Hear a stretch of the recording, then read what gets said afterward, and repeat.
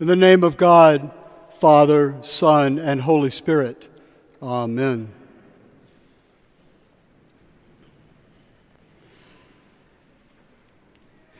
Jesus teaches us how to see. Jesus teaches us how to see.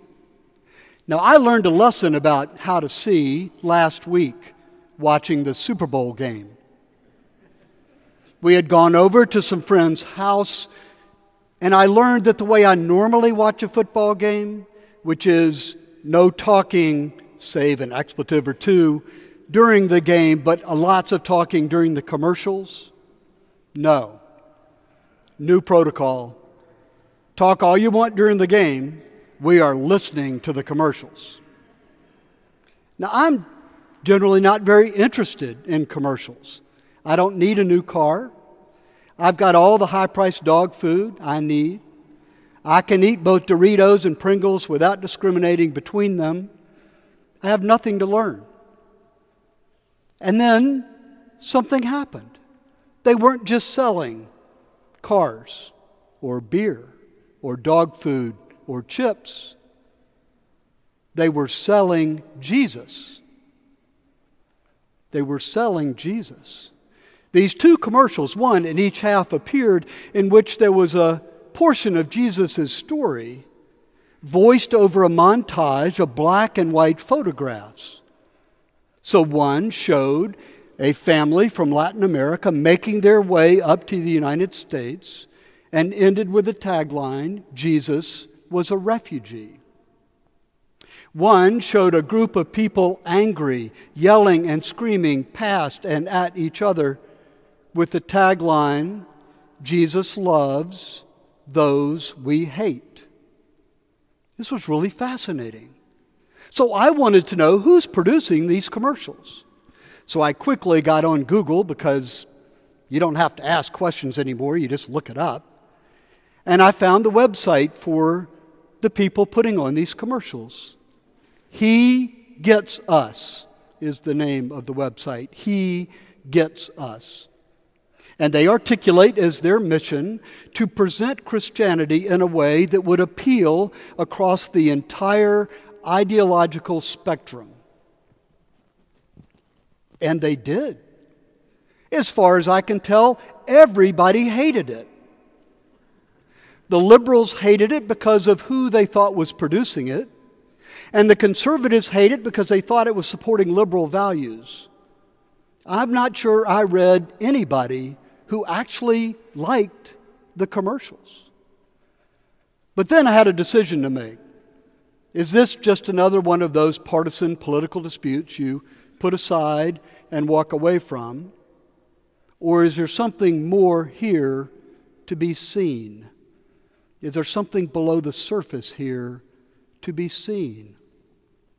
Now, I've had the privilege over the last week of reading Bishop Beckwith's book, Seeing the Unseen. And in that book, he does a marvelous job of appealing to Eastern iconography. So what emerged for me was the Eastern tradition of the icon, the Transfiguration. The Transfiguration. Now, this icon has an image of Jesus right in the middle, at the top of a rock outcropping. His feet often are not touching the ground. His face, of course, is glowing, and his clothes are dazzling white. But perhaps more interestingly, Jesus seems to be coming out of what's called a mandorla. It's a circular mandorla.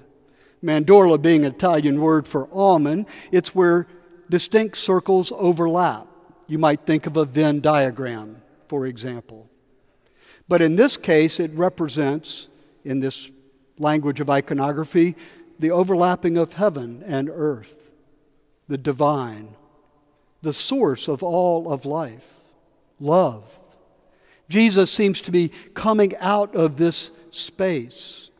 And on his right hand is Elijah, and on his left hand is Moses, and their clothes too are dazzling, but not from their own light, but from the light of Jesus that is reflected. And then down this rock outcropping, as if they've really just been thrown down to the bottom of the frame, are Peter and James and John. Each in some defensive posture with a hand over their eyes, as if the radiance of Jesus is simply too bright to take. Now, this icon has energy, and to pray to it is to feel that energy, kind of like a great musician who seems buoyed by and literally carried along by the music that she is singing. That's the feeling of this icon. And to pray to the icon, of course, is not to figure it out. It's to be drawn into it. That's what icons do. As if Jesus is beckoning you into that mandorla, into that love, into that brightness. Now, I think this is the answer to whether there is more to see about these Jesus commercials. Because you see, to be drawn into this icon is to have double vision. That is to say, one eye is always on Jesus and the invitation that you are feeling. And the other is on you and the world. If you only have the one eye on the world, you're a lot like a lighthouse whose light is just going around. You are the center of it all. But if your other eye is on Jesus, you're never the center of it all. And looking at Jesus long enough will give you a sense that your life is a gift. And not only your life, but all other life as well. All of life is a gift. And as you're drawn into that awareness, you can't help but see things differently. You can't help but see what's below the surface, what's inside of other people, and be drawn to it, to nurture it, to be present to it. You simply live your life a different way. And in this way, I think Jesus teaches us how to see. And so I invite you to go back and look at these commercials and make up your own mind about whether there is something of Jesus that is there for you. Make up your own mind about whether with one eye on Jesus and the other eye on the world, you do not feel the presence of God. Because that's what it feels like to see more, to see differently. Now, we have the privilege of baptizing new members today. And that's what we're doing in the context of baptizing, dipping them in the water, giving them the sense, and making commitments to their nurturing in the way of Christ, of having double vision, of living with one eye on Jesus and the other eye on life, of having a sense that all is gift, and to act out of that is love. That's what this icon, I think, is doing, reminding us that all is gift. And that's what we are doing in this baptism, reminding us that all is gift, a gift from God. I enjoy watching them grow up to be radiant. I look forward to it.